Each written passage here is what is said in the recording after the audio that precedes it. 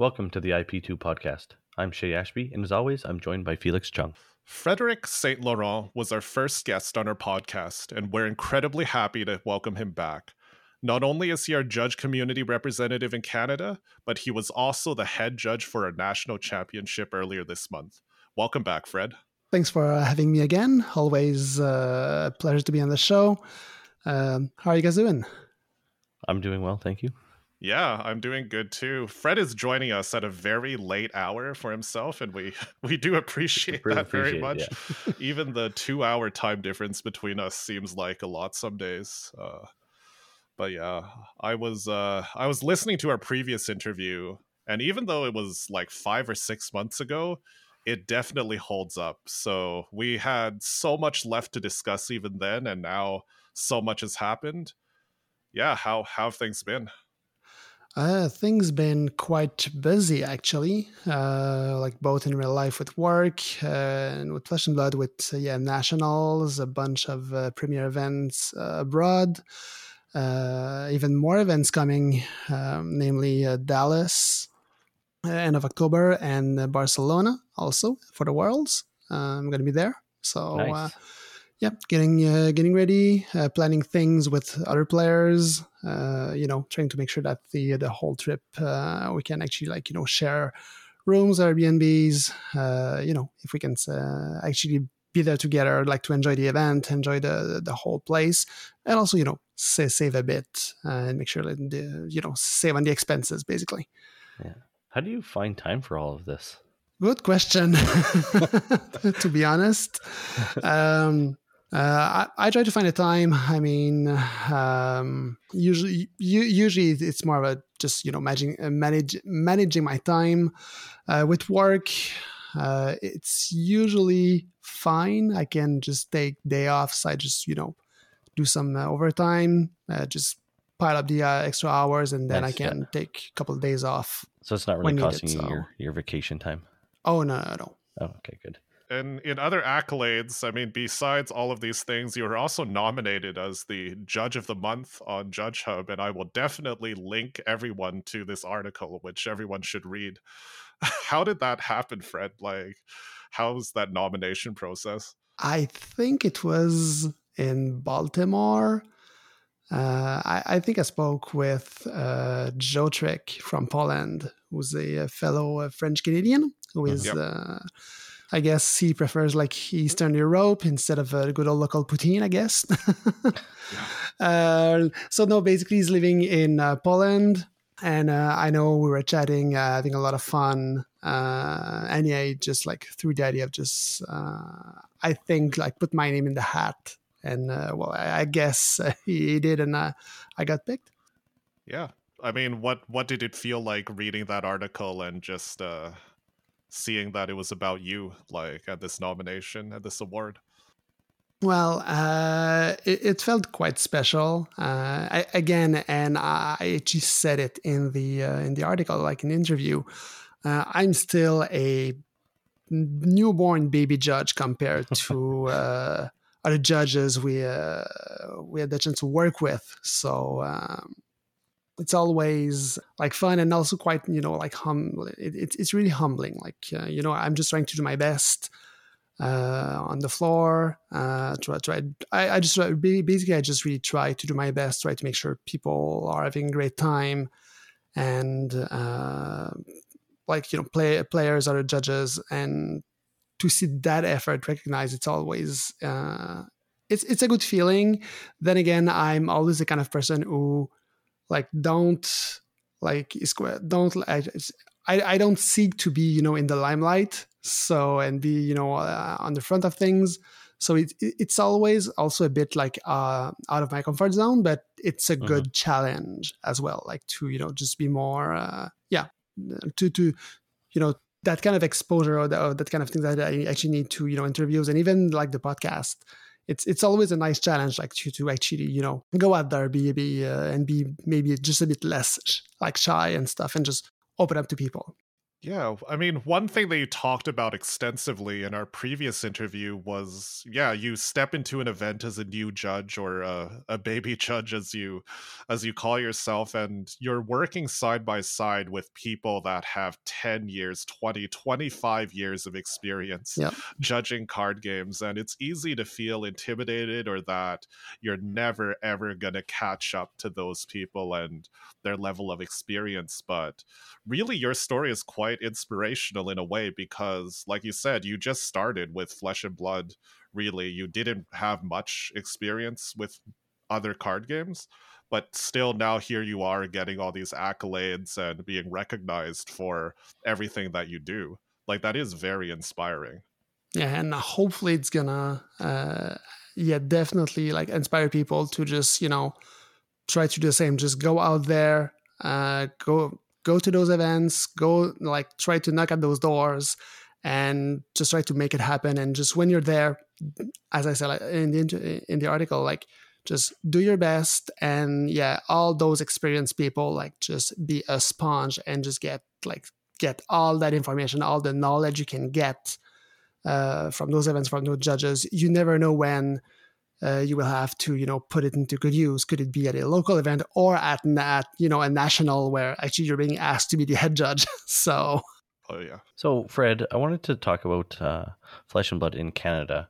Since we last spoke in May, you were really positive about the state of the game. How do you feel about it? Like about 5 months later, is it still the same? Is the game shrinking? How's the vibe? the vibe is pretty good. I do believe the game is still growing. The player bases, I do believe they are also still growing. Like I know, I'm not sure, maybe also in your area, like shops who are used to get, Road to Nationals or ProQuest, now no longer getting them, Yep. other stores getting them. And when you look at the demographics, like, yeah, there's some areas where there's way much more people playing, or like armories that used to have maybe 5-10 people, now 20-30 people. So I think the game's growing, especially with the like the pre-release this weekend of Bright Lights, and especially the round the table product, the multiplayer product. I know a lot of people who were like waiting for that kind of like thing to be out there so they could like try the game and enjoy the game. So this is going to bring also, I think, a good influx of like more casual players, which is like a great thing for the game. So Are you privy to that kind of information about like where the game is seeing the growth in players and armories? And so I know you kind of touched on that, like some areas were losing tier 2 events and stuff like that. Is that something that you're in contact with LSS, that you get to have some information? No, actually I'm not. It's basically just looking at events or tournaments, and just in Quebec. Okay. There's many more players in the Montreal area.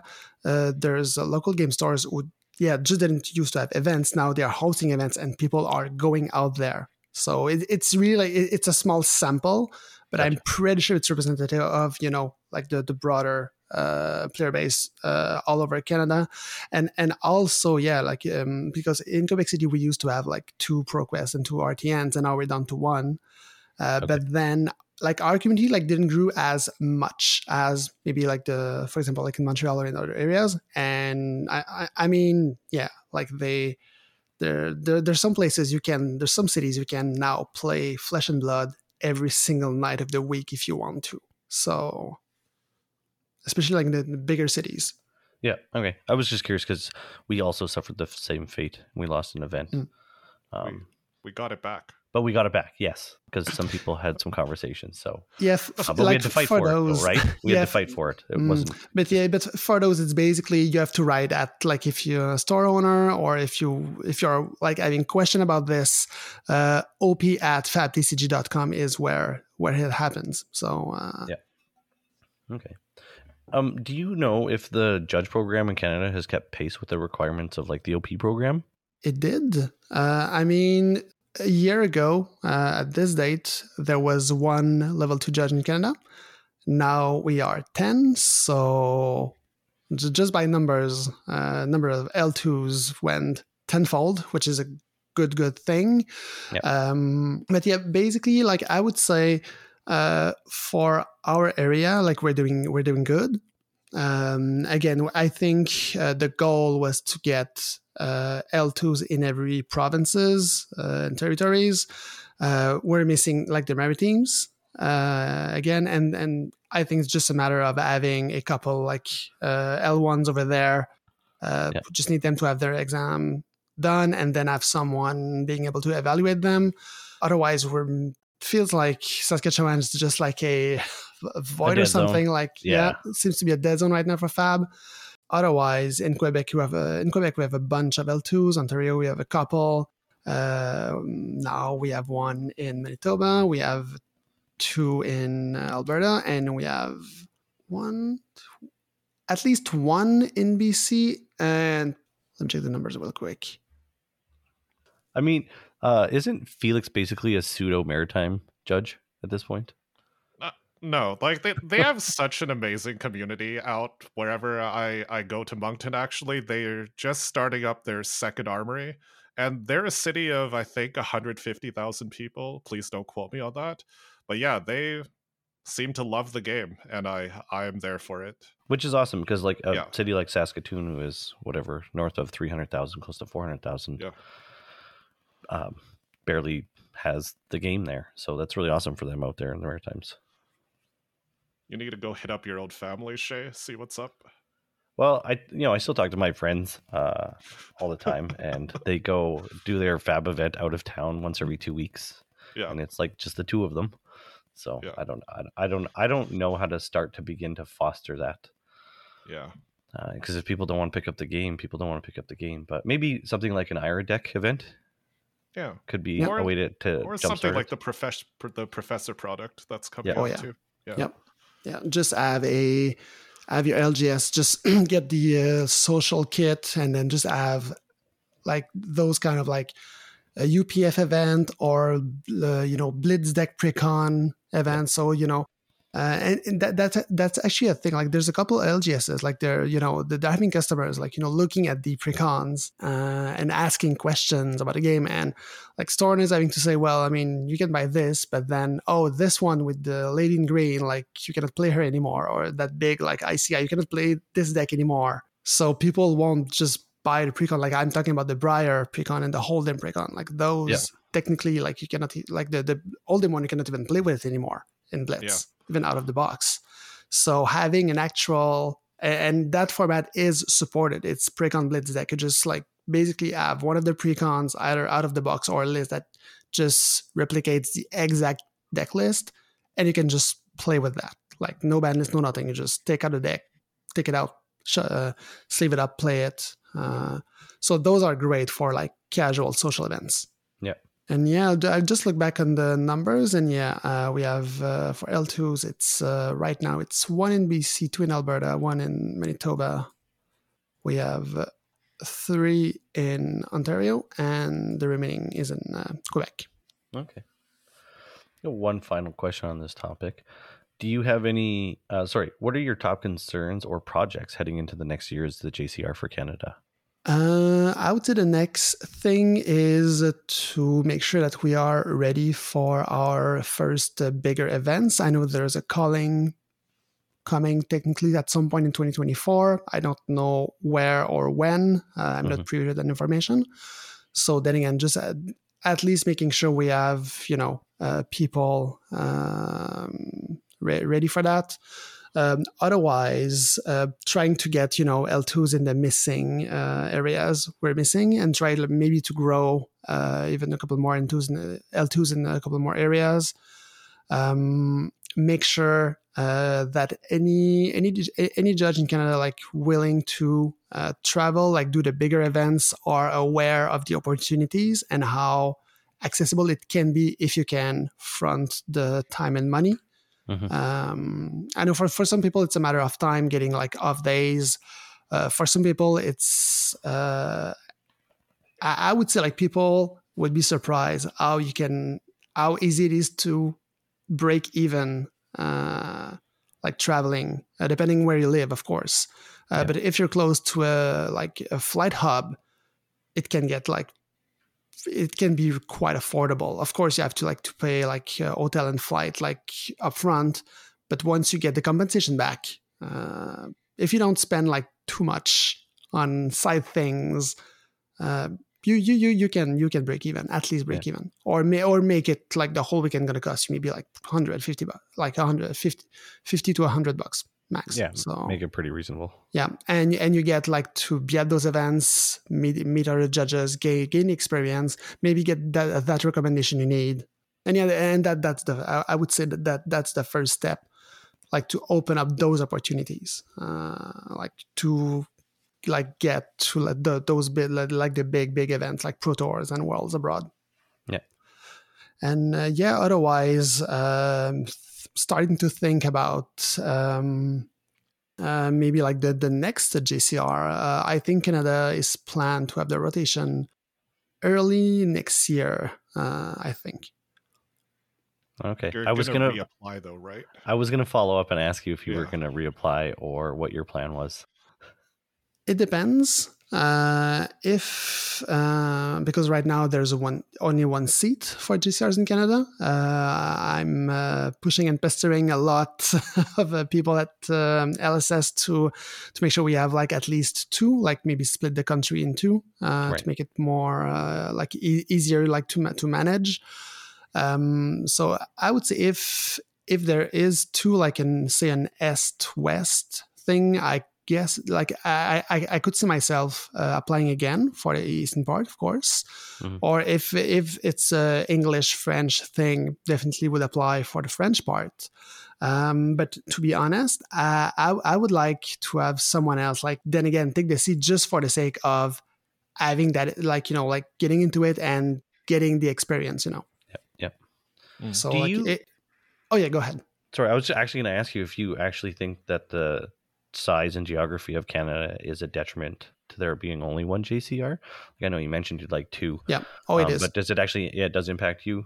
Yeah, it's more just not just about time zones, but also to have someone I guess more relatable, or someone closer. You can relate to, I guess, because in the States, it's split in several parts, a couple states grouped together. So I feel it's easier for me to be able to talk with people say in Ontario in the Maritimes, because they just it's folks in Ontario, it feels closer than people all the way on the west, to BC or Alberta, So and if for some reason I'm needed somewhere for some reason, it's easier for me to say, okay, so I need to travel maybe at some point to Toronto or to Moncton to see the folks, in New Brunswick, versus, okay, now I need to go all the way all over the country, in BC for XYZ. Mm-hmm. So I think it would be it would be better to have at least someone closer in the west and closer in the east to manage things. I was just thinking about it too. There's always regional differences that somebody that's closer to the population and region has, knowledge or understanding of how it is. And same with cultural differences, even just across different provinces. There's, cultural differences even between Alberta and British Columbia, and we're adjacent to each other. Yeah. Yeah, and we won't get into the whole, the French Canadian and non-French Canadian thing. but still, but yeah, culturally as well.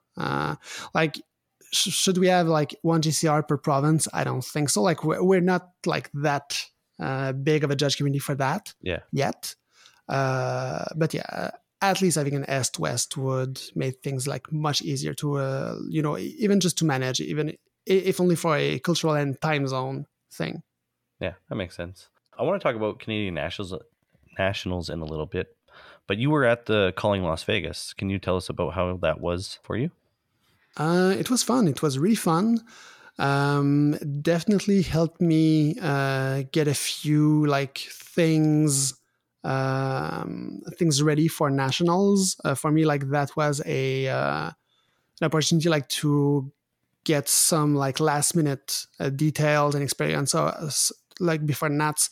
So I was really looking into where the head judges, like all of the speeches, like the way they were like running the drafts and everything. So all of the small details, like things, I was like not sure how to run them like properly, or like I wouldn't say perfectly, but at level that, okay, like those details like do matter. I need to be aware of that. And yeah, I could definitely pick up a few things during Vegas that I could bring back like for nationals. Do you have an example that you could share with us?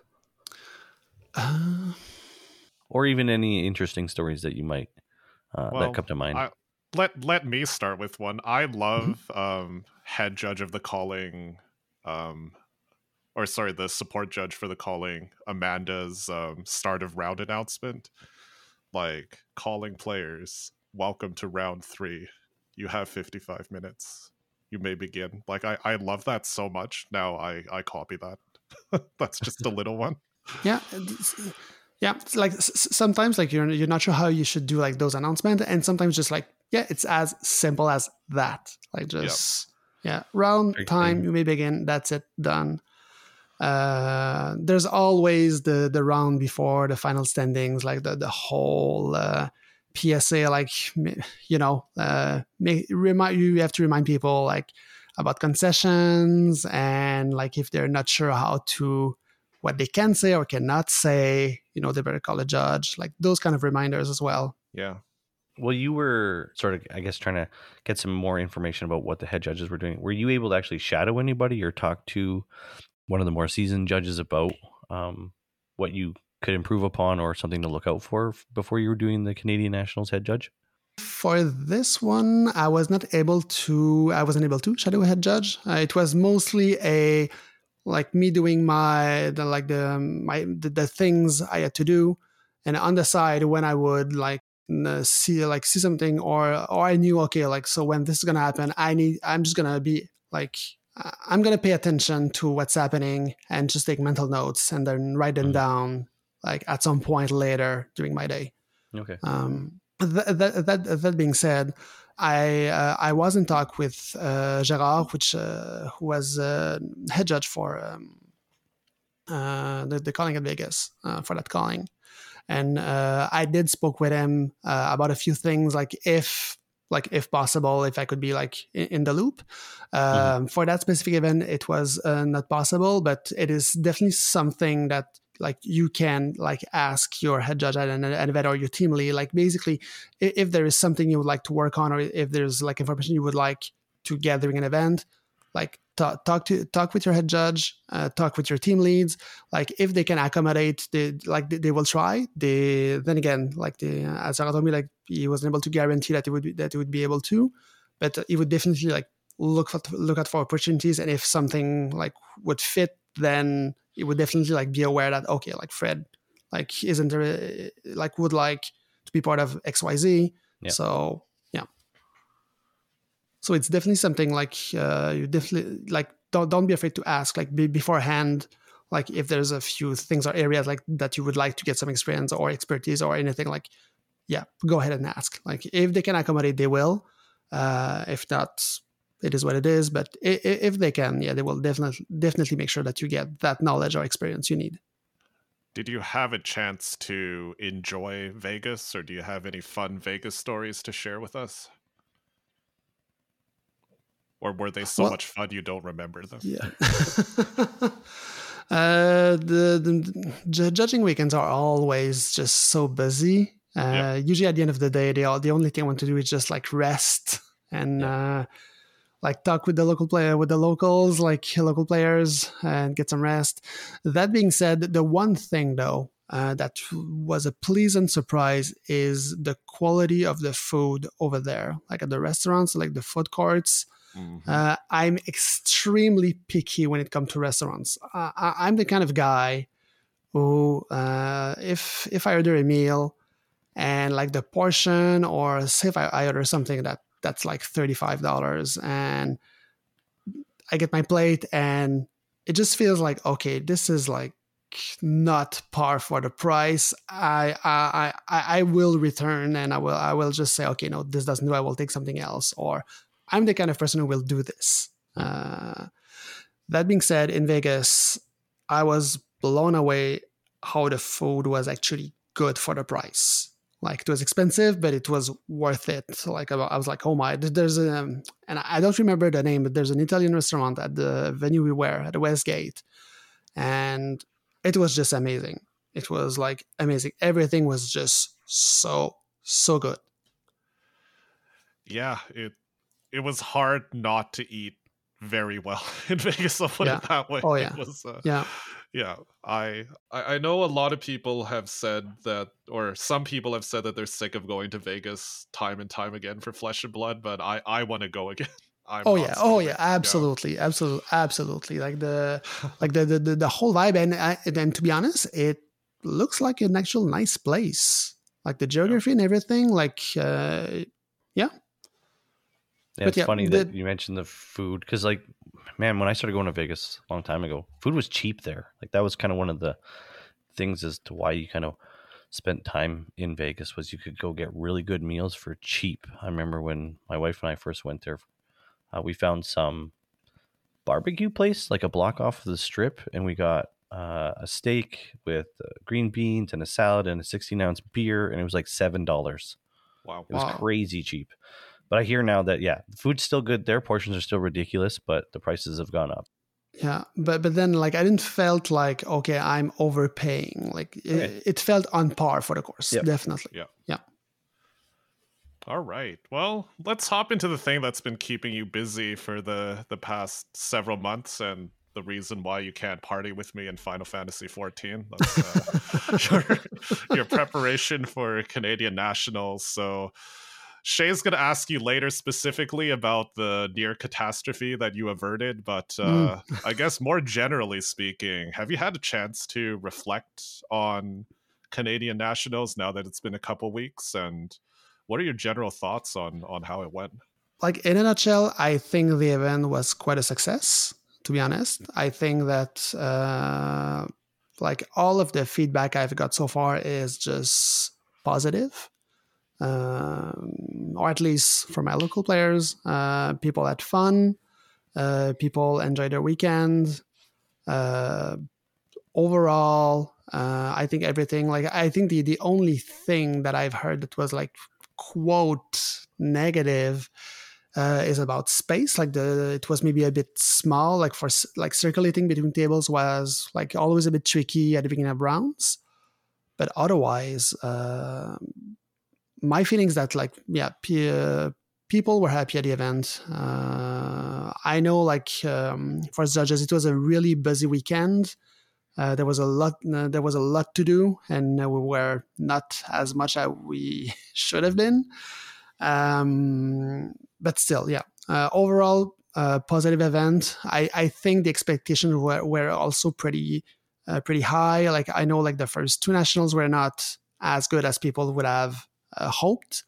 So I'm not sure if actually expectations were actually high, or maybe, like, the war was solo was solo. Like, people were just expecting, okay, it's going to be the same, and then we just did better. So it's maybe that. But yeah, overall, I think the event was a success. We managed to get there from beginning to end. The events ran quite smoothly up to some point. Yeah, so yeah, I think everyone did a good job, like the whole team. Also, a little shout out to Steven. I know you had him earlier. Yep. So yeah, it was fun working with him and his team. And yeah, I think overall we can be all proud of the work we've done. And hopefully this is gonna set the standard. Like, hopefully next year, like, it should be at the minimum at the same level at how it was this year. Like, this should be like the bare minimum.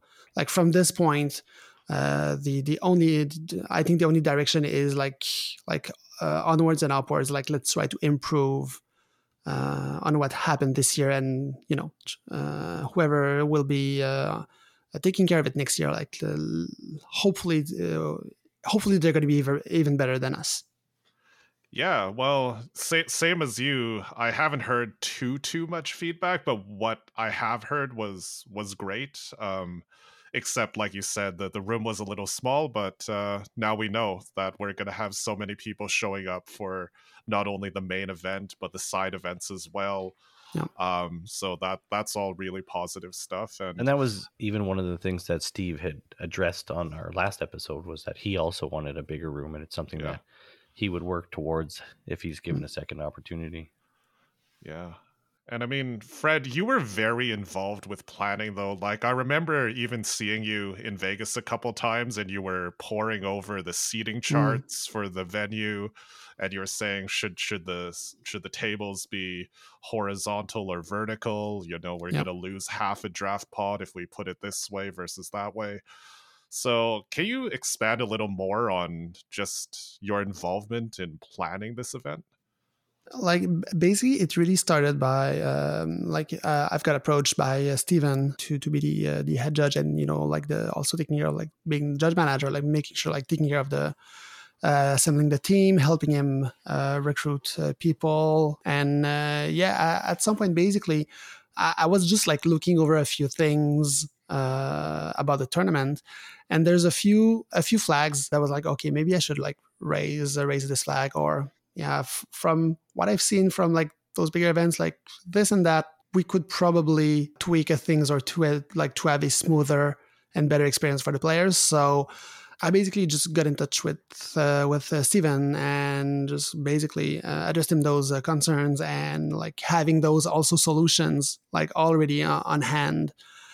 Like I think slowly I also kind of like started like co-TOing, like, or actually helping him more closely, like with the logistic and stuff like about the tournament. Like basically if there was something I was aware that okay, this could be a problem, that I would just I would let him know and make sure that things get adjusted or fixed, or that the information like that we would need, we would have it. So yeah, I asked him a lot of questions. Oh I know yeah, I Yeah. definitely kept him on his toes. I do believe he did actually appreciated that I was just there making sure he was on top of things. But yeah, at the beginning, I was not expecting this, but in the end, and it's kind of like a bit part of things we, as a head judge, I guess I could do, especially for like in a smaller community like that. Like if basically there's experience I have or expertise, and I can just have that knowledge and like just give it to the TO.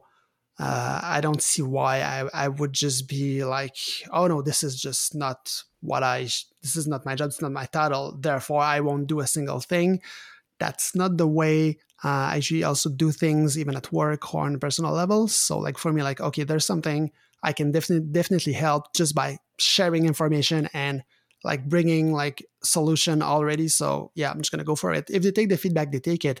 Mm-hmm. If they don't, they don't. But at least I've said my piece and I've actually gave the feedback. So, but yeah, but every time Steven was really receptive about any feedback or flags or anything. So yeah. yeah. And it was a great like symbiotic kind of relationship that you had, because you had been to so many of these events that were run by Star City Games, Yeah. and it's their business to run these events. They do dozens of these per year, so yeah.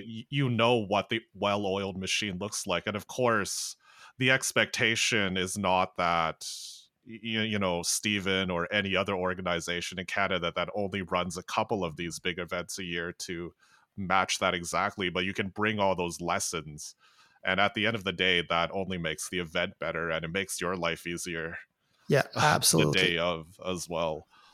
Oh yeah. Yeah. So in the And yeah, weeks go ahead. and yeah, it would just be it would be unreasonable to expect a small store like to be able to pull out something of the level of SCG, as you said. But there's definitely a few things, like the way they do things, Oh, yeah. that you can just take that and just adjust it and just scale it down to a local level and still make it work. So and this is definitely something I would say, if any store owner or is actually able to travel a bit, I would say get your L0, your L1, go apply, just to do a weekend of scorekeeping with them, just to see how they do things. Like just me, just by seeing how they run things, like not even doing scorekeeping or being like on the actual like admin team, I could pick a few things. I can even imagine like how much more like info or experience you could get just by actually being there and just like working with them for a whole weekend, like getting things done the way that they do. They do those things and they do it so very well that I would say like if someone can afford to just to go there and just be a scorekeeper for a weekend, work with them and try to learn, I think it would be like really beneficial. So with all the planning done as best as you could, were you feeling confident going into the event that it would go well, or were you really nervous waiting for something wrong to happen? How did that go? I mean, as with anything in life, you can prepare as much as you can for the unexpected, but the unexpected will and may end up happen. And when it happens, you have to just deal with it. So like that part was like, at some point we just, let's go and see what happens. The one thing though, I would say like two of my main concerns. The first one was about our team. If we would at some point like spread too thin and not be able to cover everything like properly. That was my main concern. Otherwise, it was, I guess, more on a personal level. I mean, it was still like the first like big event that I would be head judging, which means speeches, calls and stuff in English, which is something I'm not that used to. So I guess I was a bit worried that I would like fumble too much. And I would say once the initial speech was like going, I was like, okay, this is fine. I'm good. I got this. So, and also I guess like the first draft is always like on a logistic standpoint, it's always like kind of tricky to pull off. Like you have to change things, put papers and distribute products. There's going to be new player drafting, so there might be issues. But yeah, I guess those were my main concern, like the well-being of the team throughout the weekend, the draft portion, and just like me personally, like am I be able to like to pull it off and make sure like things get done, like if basically like just me doing my job properly and make sure that my broken English don't cause like too much problem. So no, your English is fine. Thanks. It's better than a lot of people that I hear that are native speakers. So we had Steve on last week, as we kind of mentioned earlier. He touched on the round 6 issue at the Canadian Nats. Can you go into a little bit more detail and kind of explain what happened and what you had to do to fix the issues? Yeah, so this part, and like to be honest, at some point, like I remember bits of it, but I think like on the moment I was just so much I just switched into my like professional crisis management mode that I don't recall like everything. Sure. But yeah, it was the last round. Basically, we're ready to start the second draft. So I'm like, okay, all right, I'm going to look at the results and make sure. And then I realized, okay, hold on. I don't see round 6 in Gem. I see round 5. Where is round 6? And I'm like, okay, we were running Gem on 2 computers. I'm like, okay, spoke with Alba, like they were our scorekeeper. It's not showing up on their computer as well. Somehow the data is no longer there. It seems to be gone. Crap. We're in like, okay, like the unexpected is happening. This is like worst case. Okay, this is bad. What do we do? Just for accuracy, the words that came out of all of our mouths was not crap. It was something different, but oh yeah. Please continue. Paint the correct picture. Yeah. So yeah, basically, like the first thing was really like triple checking. Okay, is the data really just really gone? Like, it's not okay. It's just not there. It's not salvageable. We don't have the standings. We don't have anything. Okay, this is bad. It was the end of the first draft, so a lot of people dropped from that point. So just saying, okay, we're just going to say, okay, sorry, we're going to redo the round. No, it's impossible because now some people have actually left because of that specific loss. And it's a draft, so they might already have got rid of their draft pool. So like the thing was like, okay, redoing the round is just impossible without like damaging the whole tournament at a level I cannot. Right now, I'm just thinking about it and I'm like, oh no way, this is just impossible. I don't see how this can be fixed properly without making, like, people would end up unhappy, very unhappy. I have to find a way to fix this because redoing the round is just not doable. It's just impossible. I'm extremely happy we didn't have to do that. But yeah, definitely a situation where, and actually, that being said, like it's basically okay. So, but when a situation like this happens, like what should we do? I don't think it's anywhere in policy.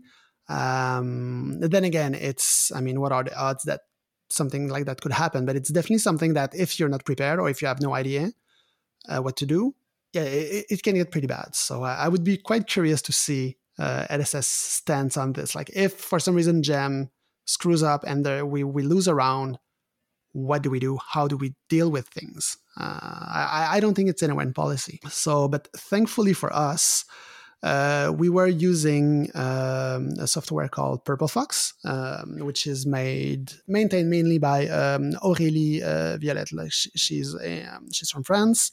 I do believe she's part of the French podcast L'Œil de Fidia. And she's also taking care of the Purple Fox software, which basically is a tool for scorekeeper and judges to keep track of matches, tables, time, penalties. That tool is amazing. We use it for every big events. Also, like big Magic events, they also use it. And so the way the tool works is basically you basically take the data from Gem and you just copy paste it into the software, like to get your pairings and results and everything. So it's basically you take the data from Gem and you one-to-one copy paste it into Purple Fox. Thankfully, we had the whole round was done when we lost the round, and all of the pairings were already in Purple Fox. And thankfully, all of the results were also exported, like all of the tables where we had the data. So I did ask our scorekeeper, like, okay, like the last thing they done on the computer and stuff, and it was basically, exporting data and stuff. So I was like, okay, so you haven't copied or pasted anything else since then, right? And they're like, yeah, right. Okay, please open Notepad and Control-V. And then we had all of the results, all of the data just was there in Notepad. Nice. So it was still on the clipboard, so we were able to get it. It was also still in Purple Fox, but I really wanted a backup because at this point, my main concern was, okay, we have the data. I want the data in several places just in case. And that's basically just my IT background coming in. And okay, we need now just backup of that data. If we lose it if we lose it somewhere, we have to have it like available somewhere else just in case. Yep. So we had it in Notepad. We had it copied in a Google document, if I recall, just make sure to have a fallback plan. And then it was like, okay, so we have all the data from Gem now in Purple Fox, and actually like just the data directly from Gem in a Notepad document. Now, what we need to do is just we're gonna recreate the round, repair everything one-to-one with what we have. Then again, the data we have was from Gem, and then every single results also one-on-one and triple check every single match to make sure we actually give the proper win to the proper person. So that's what we did. And in the end, we're just able to recreate the whole round, get every single pairings identical, every results. I think in the end, the only thing we might have missed is a couple drops.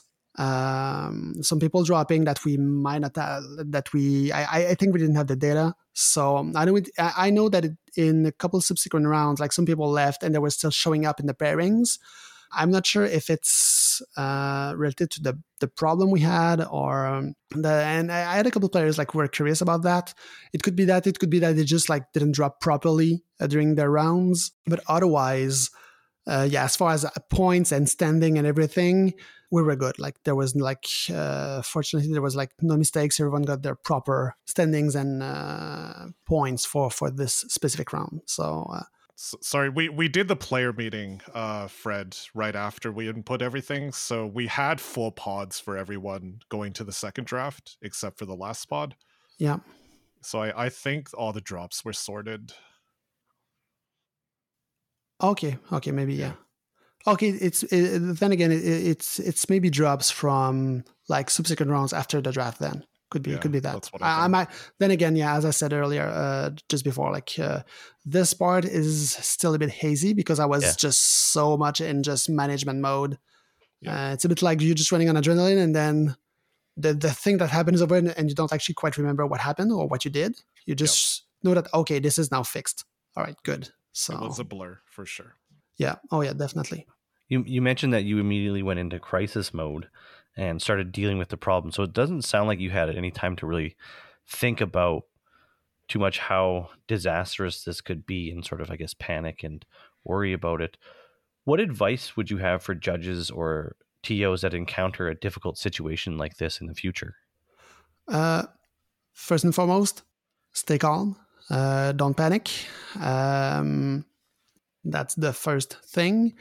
Like if you need help from someone, like don't, if you're at the dead end, don't try to fix things by yourself. Ask someone for help or information if you need.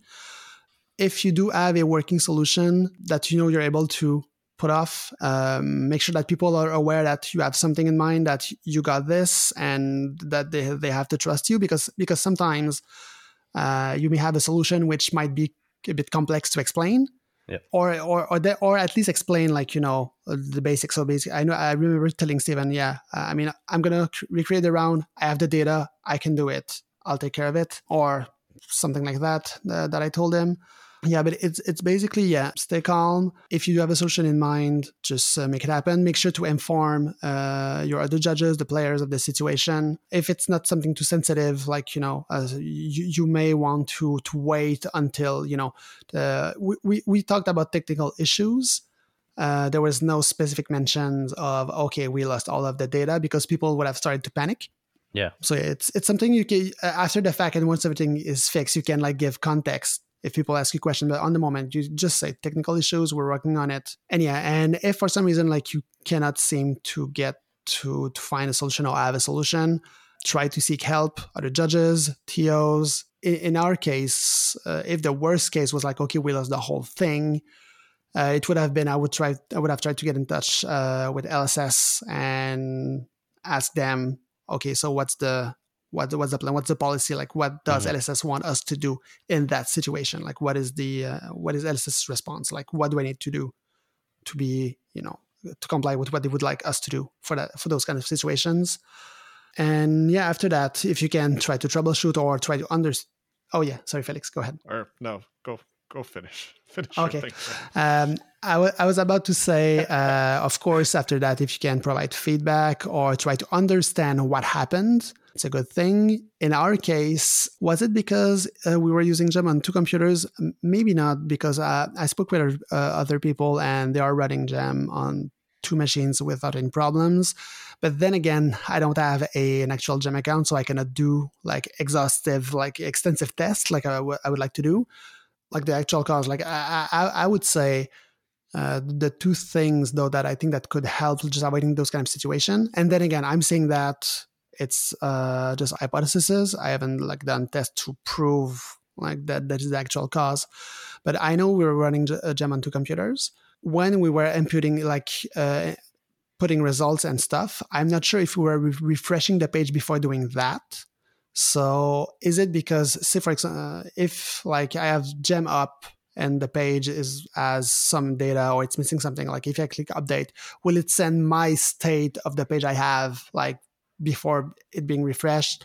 Then again, I'm saying that I don't know how Gem works. It could be that. Yeah. No, I just want to expand on one point that you had, Fred. And I mean, one thing that we always tell new judges is don't rush a call, right? Like the players want something done right, not done fast. There's no time pressure to make the world's fastest call. And going back to your point about communicating with players, Like we did grant some half-hour breaks. Like as soon Yeah. as we understood what the issue was and how much manual input it would take to recreate the round and everything, instead of setting like a super tight timeline for ourselves and say, okay, like everyone's cranky, they want to go home, like let's get this done in 5 minutes and everyone sit down, we'll get the pairings out right away. We just said, okay, like everyone go for supper, you have half an hour, we have to recreate everything that we need to prepare the next round pairings. Like you have to give yourself ample time. Oh Like yeah. part of panicking is putting deadlines on yourself and just imagining that everyone wants everything done right now. But that's really not the case. And I do think that everyone appreciated getting the chance to have a break and knowing Yep. exactly what the time would be when that break would end, because we were able to give that time and be able to start promptly after that, because we knew what we had to do and we gave ourselves the time to do it. Yeah, absolutely. And I do believe I think we even gave them a second break, if I remember correctly. I know we're like, okay, like 30 minutes and then, all right, yep, another 30 minutes because we still need to fix things.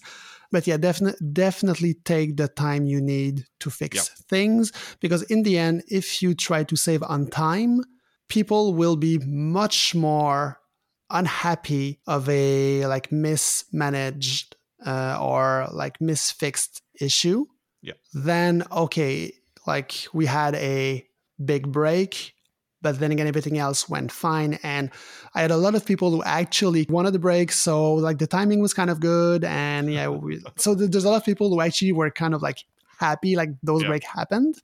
At that time, they were not aware of the cause of it. But yeah, definitely take the time you need, because like trying to rush things, like it's basically like if you think on the short term and try to get things fixed quickly, it will result in much more damage on the long term, and you do not want that. And for something like as critical as what we have, we need to take the time we need to make sure things are just proper. And I wouldn't have cared if it would have took like 2 hours. But for this, it's basically, yeah, sure, it's 2 hours now, but it's for the sake of saving the whole tournament. So this is like a very little investment for what it means and what it's going to be worth in the end. Definitely some sound advice in there. Slow down, take your time, find the experts that can help you with this, and trust the process. Before we stop talking about Canadian nationals, I noticed that the top 8 of Canadian nationals was 4 players from Quebec, I think, and 4 players from Ontario.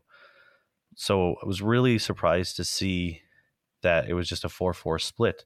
Can you shed a little bit of light on the Quebec flesh and blood scene? Like, is this something that you sort of had an expectation? I do know, like in Quebec, we have a really good and strong, we have really like good players, strong players. Even in Quebec City, we might be really small compared to the Montreal area, but we had even 2 people from the Quebec area, Quebec City area, being in the top 8. Maxime Villeneuve, who actually made it to the finals, and we also had Nicole Jamoul, so 2 of the local Quebec City players. Of course, there's a lot of, between Quebec and Montreal, like we go to their events, they come to our events. So there's still like we're still a bigger group. Of course, like the Quebec City crew is more close together, and the Montreal crew is also most close together. But then again, yeah, I think that we have like really strong players in Quebec. Ontario has also a great pool of players, and then again, we had Yuki who bubbled out 9th place. So then again, I would say it's quite an interesting split, but still, I do believe we have all over the country, we have like strong players. And also just a small side note, especially about Maxime, is not like, because, of family and stuff, he's not playing that much, but he's doing a lot on Talishar. He was telling me basically his time to practice is basically when he's putting his kid to bed. Like, it's just like jams games on Talishar while their kids are getting sleep. And even just by doing that, he's able to get the reps he needs to really compete at a really high level and stuff. So, and So yeah, and Yep. also another side note. Actually, one of the players who went to the nationals from Quebec City was a pretty new player. I think it was his second or third month into Flesh and Blood. Came to a Road to National with a, I would say, unorthodox Phi deck. Like the deck was not optimized, more relying on like Rise Up and Phoenix Form and Breaking Point, and he actually, like, just by the surprise effect, managed to qualify. Nice. Yeah, so Nice. even That's beginners, awesome. like basically if they know their deck, even though it's not optimized, if they know how to play it, or if it's an actual meta call that no one expects, you can actually try to break through and make it to qualify for big events. So yeah, but I think it shows that all over the country we have like strong players, and that at least at the national levels, like wherever you're from, you have a chance to just make it to top 8, and even like make it even high in top 8, regardless of where you're from in Canada. Like so yeah, I think it just shows that we have a strong community, strong players, and hopefully all of those folks will have a good performance in Barcelona in November. Yeah, and no one expects getting hit by Phoenix Form and Phi draws 3 cards. Well, the one thing I wanted to say when you mentioned that was that, like, I feel like there's kind of like two ways to look at a tournament. Obviously, there's more than that, but there's the top 8, and then there's like winning. And a deck that has a surprise factor might not win an event, but it might be good enough to get you into the top 8. Definitely. And I didn't know that about Maxim, like being a father, like with such compressed time. That's I mean, hey, yeah, very impressive. That's It's impressive. it's not just a game for kids. Yep. Dads can compete too. Yeah, it's awesome. All right. Well, thank you so much for the behind the scenes look into Canadian Nationals. We're gonna move on to some fun policy discussion, and we do want to get your perspective as a seasoned judge at this point. Things like missed triggers and takebacks and the role of judges to step in when errors are noticed have been a very hot topic within the Flesh and Blood community within the last month. And here we don't cover red hot topics or talk about specific calls or anything, but it has cooled down a little bit. And I really wanted to ask you, Fred, as someone that has performed the role of coverage judge at high profile events like back in PT Baltimore, can you tell us the responsibilities for a judge to step in and intervene or pause the game if you notice something like a missed trigger or a game rules violation or something like that? Yeah, usually when we are like watching a table, either for coverage or just at the end of a round, the goal is, like, if you're on coverage, is like if you can catch like any like critical game rules violation. Say for example, like someone pays for something and it's the wrong cost, like really something that would just make the game blue screen or something like that.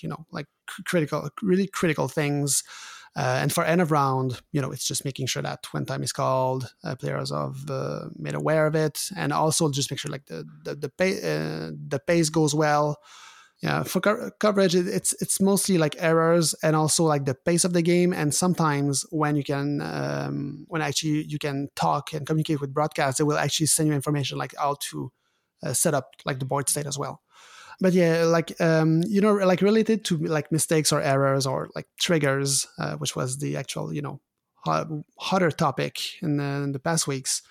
Like basically, like the rule of thumb, or at least my rule of thumb, is like if something happens in the game and I would give the player a warning, I'm gonna step in, because like basically like as soon as it's a game rules violation, we're gonna get like we give warnings. So like if I would just give the player a caution, I probably won't intervene. And then again, this is my personal outlook on it. But as soon as I see something, okay, like if I would be called, like I would give a warning to the player for this, I'm definitely gonna intervene. So that's my baseline basically. And for those that are not in the know, something like a missed trigger beneficial is not a warning; it's a caution. Yeah. So it is a caution, but Yeah, and then again, it's really context dependent, and that's the thing that changed. Is like for triggers and like even like like optional, mandatory, beneficial, detrimental. Like it's my understanding of it. It's more and more of a like case per case by context thing. That has the advantage of being very flexible, like in the way we can fix things.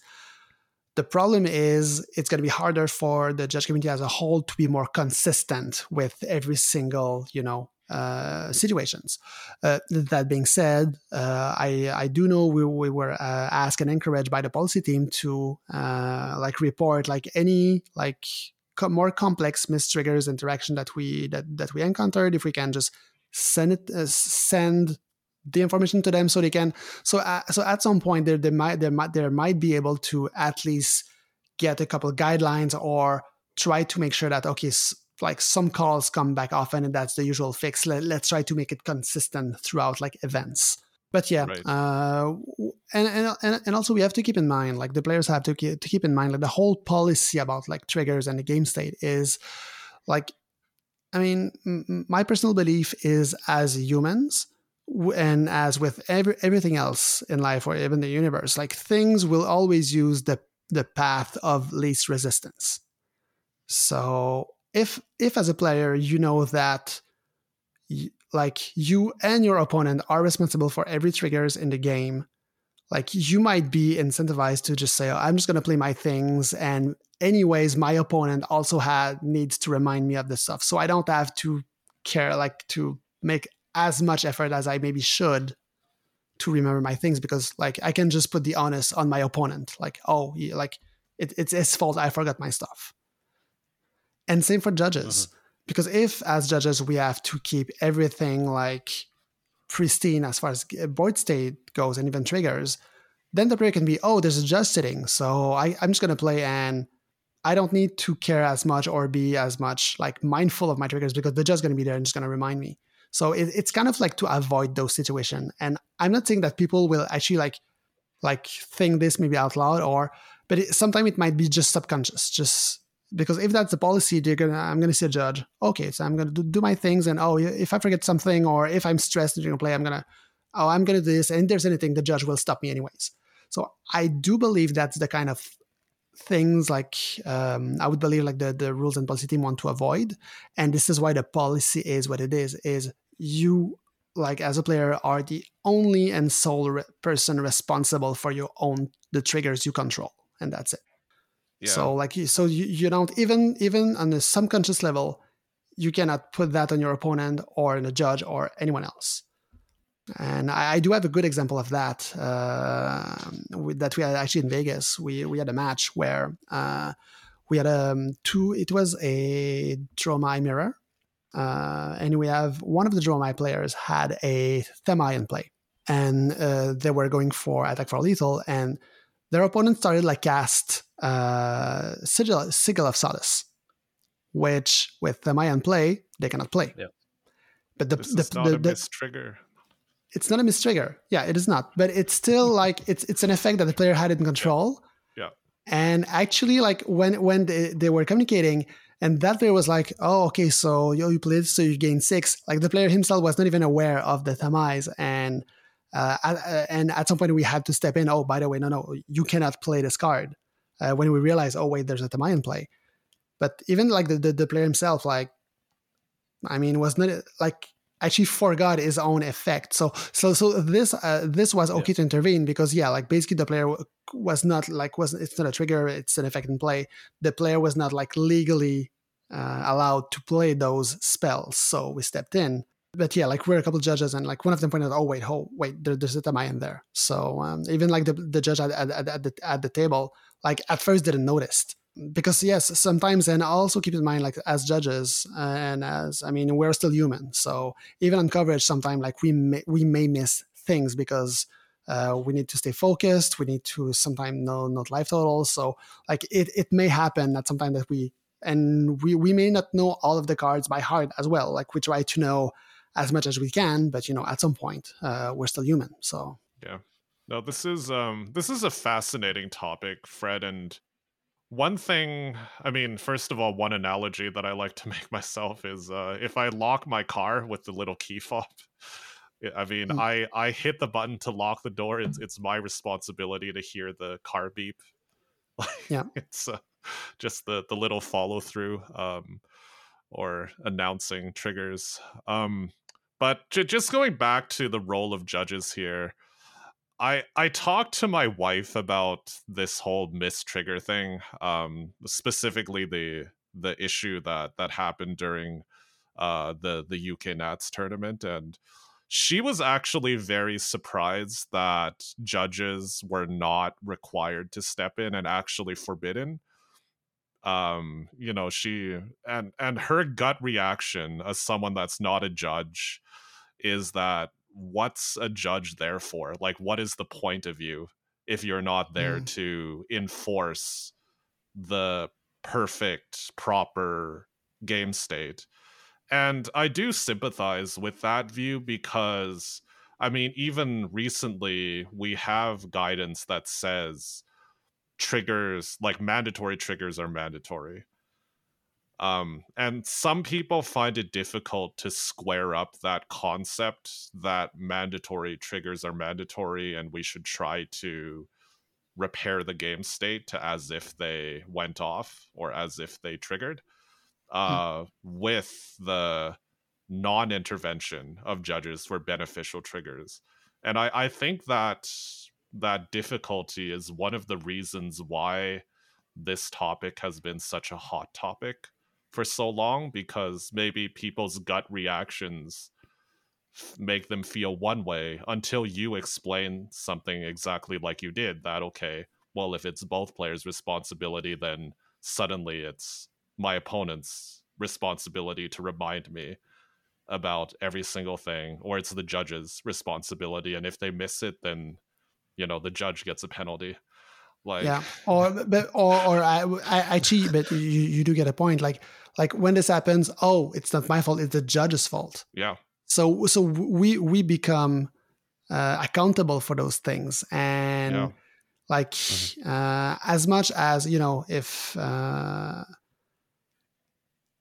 if there was a way for us to be able to enforce and know the rules like exactly like an online client would, like some of those things like a miss trigger or stuff, like if you play on another game on an online client, like it's basically a computer program, so the game will stop you or will enforce it.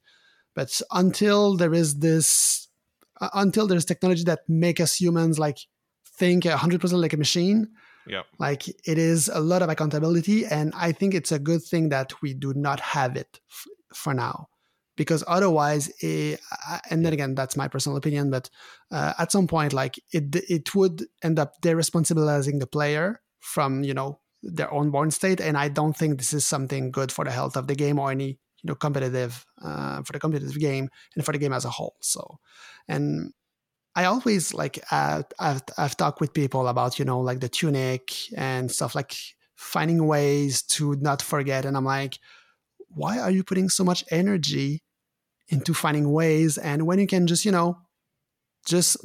train yourself of basically you start your turn, you just say tunic, don't pick, just say the word, take up tunic, 3 words, like 4 syllables. That's all you Yeah. need to do to avoid any problems ever. Every single turn, take up tunic.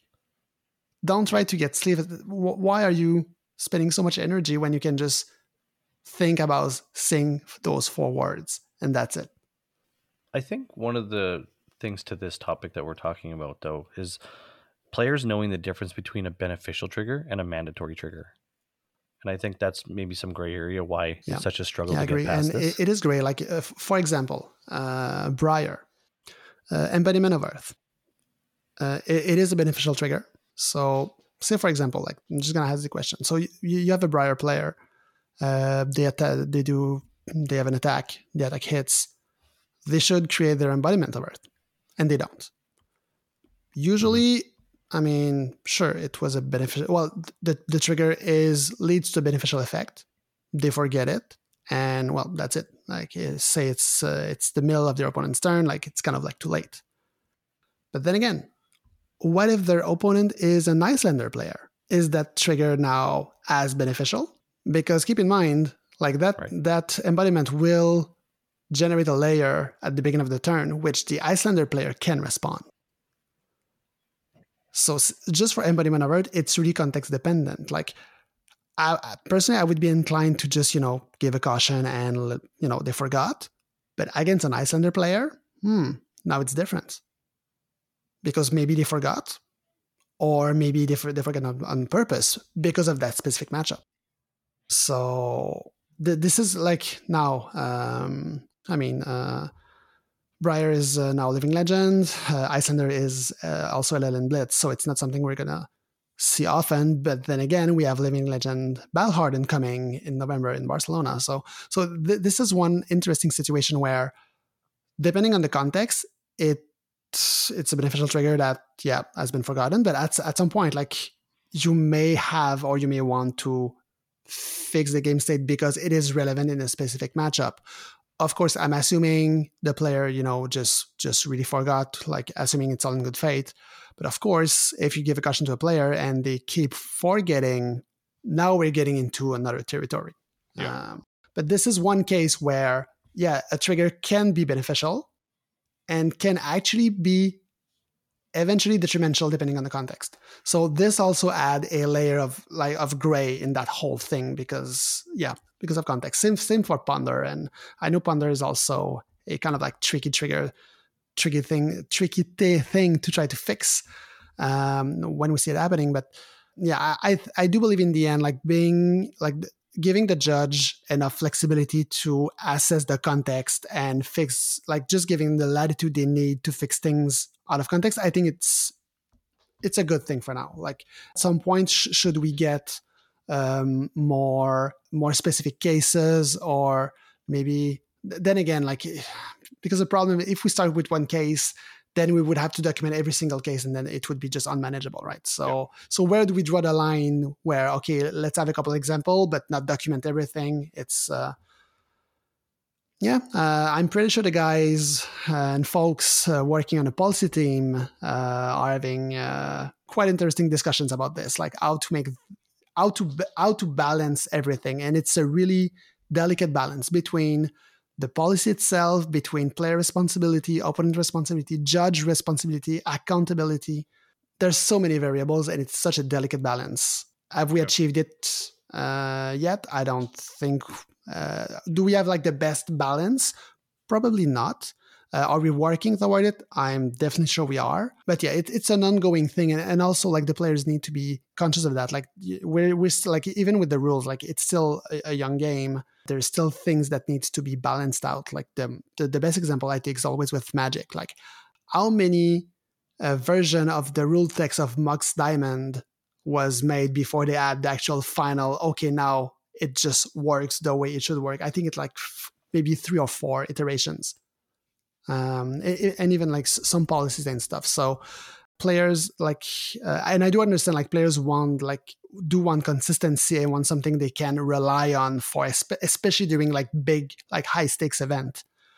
But at the same time, like, there's still like things being ironed out. There's still gray areas. Like, we are working on figuring out like what is the best way to address this to make it like, to make it still fun, interesting, and also manageable for everyone. Yeah.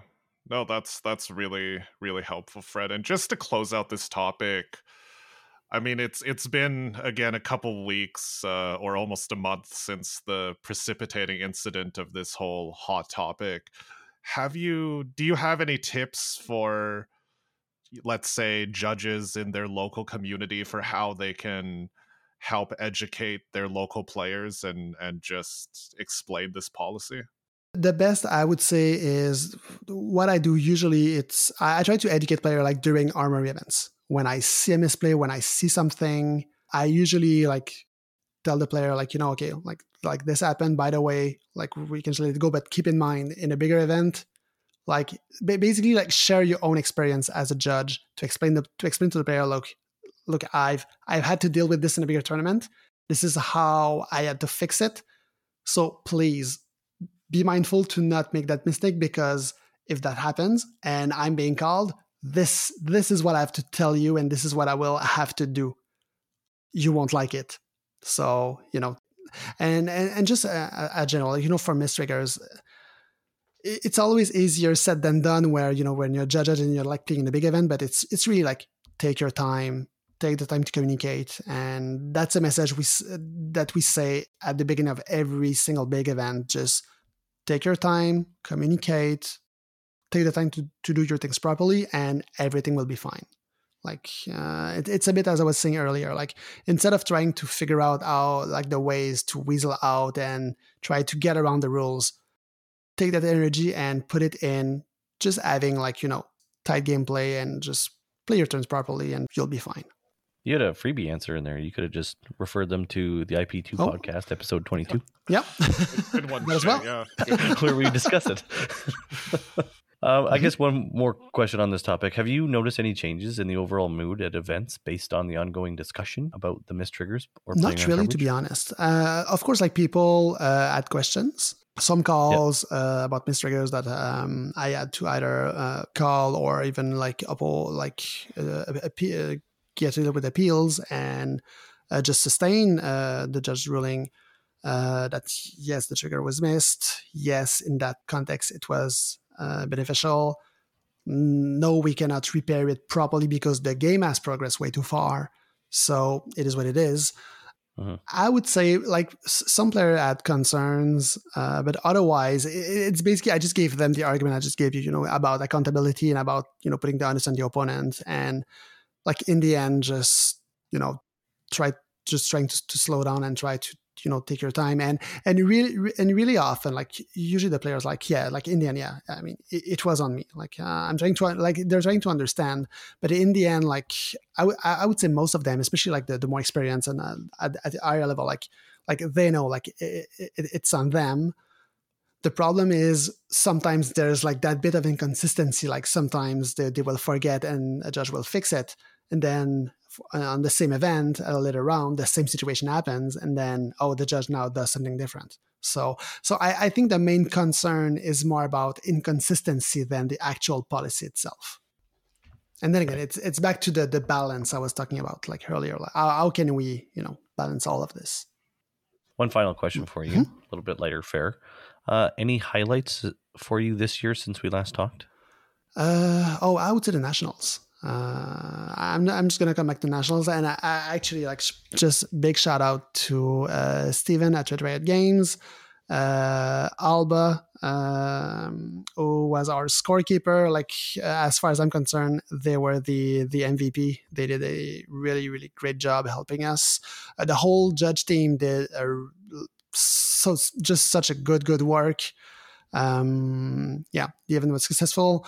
Also on the side, actually, I think we're all really thankful that Aurélie put such a good piece of software with Purple Fox, because, like, that single-handedly saved our event. Like, if we had used anything else or no other tool that we would use just to export data from Gem, I'm just, like, thinking of that situation and I'm getting anxious. I really hope this is like getting a whole round deleted with no data is something I would not wish to my worst enemy. Like, to be honest, this is something I really hope it was. And also, by the way, I did have a talk with the LSS, the team on the Gem side. On their side, they didn't find anything like glitchy or unusual on their side. So we don't really know why it happened. Right now, I don't have the tools to try to replicate the issue. Hopefully, it's just a one thing, a bit flip, so something happened that will just never happen again. Hopefully, it's going to remain that way. But yeah, I would say the highlight is definitely the National. So it was a great event. I'm proud of the whole judge team. Everyone just did such great work. So shout out to them. Little shout out to Steven at Red Riot also. It was really fun working with him. I'm really thankful he was able to put up with me. Then again, having me pestering him with requests and questions. I knew in the end, he knew it was just I was just caring about the well-being of the event, and I was just bringing, like, things that would just improve the event. I hope it did. So definitely my highlight. On a personal level, I am looking forward, of course, Dallas calling over there, and Barcelona. Barcelona is going to be great experience. I will actually be able also to compete at some point during the weekend. I'm not sure what I'm going to do yet, because on one side, it's on Sunday. There's the first Living Legend classic constructed event, which is going to be at Belharden, which I'm really tempted to go, because Billitel Fi with stubby hammers, it's so fun to play.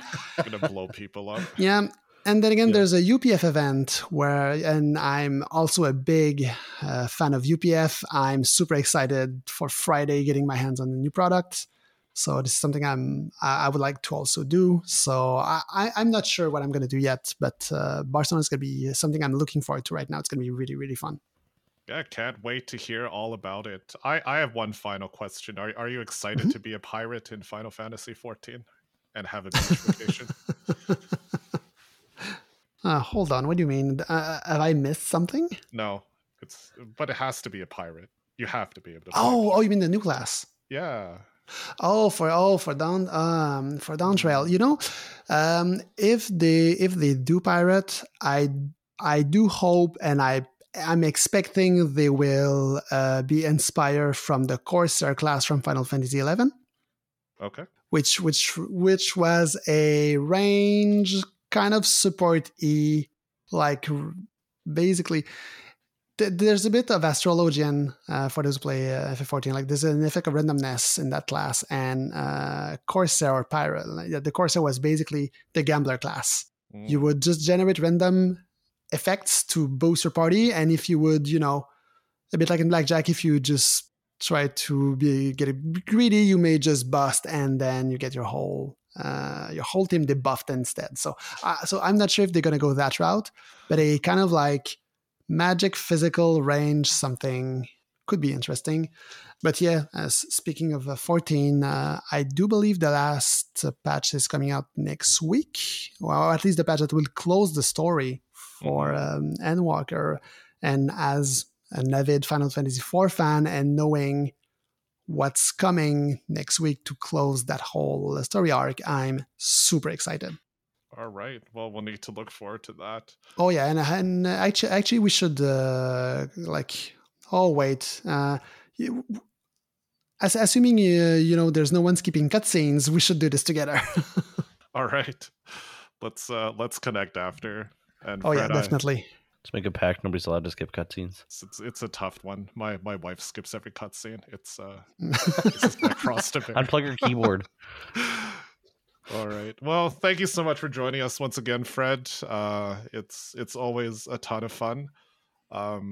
And could you remind people, if they want to get in touch with you, if they have any questions about judging or JCR stuff, I guess, is there an official way to get in touch with you? And also personally, is there a way you want to be people to get in touch with you, or do you prefer to be more private? Oh no, I would say that the best way to get in touch with me would be through Discord. My handle is Zarvlad Pipe Fred, or otherwise it would be through my Judge Hub profile. There you have my email and my Discord handle. So if you want to get in touch with me, I would say go in Judge Hub. Maybe the link might be below as of right now. Just drop me an email, drop me a message on Discord if you have any questions related to Judge-related things, or, if you just want to have a chat, talk about Flesh and Blood or gaming in general, I'm always down to talk with people. And awesome. And thanks for having me again. Hopefully we'll have the chance to talk again soon. Absolutely, Fred. And you can catch us on YouTube, IP2 Podcast, on Twitter, IP2 Podcast, and on Mastodon, IP2 Podcast at wraith.social. Thank you.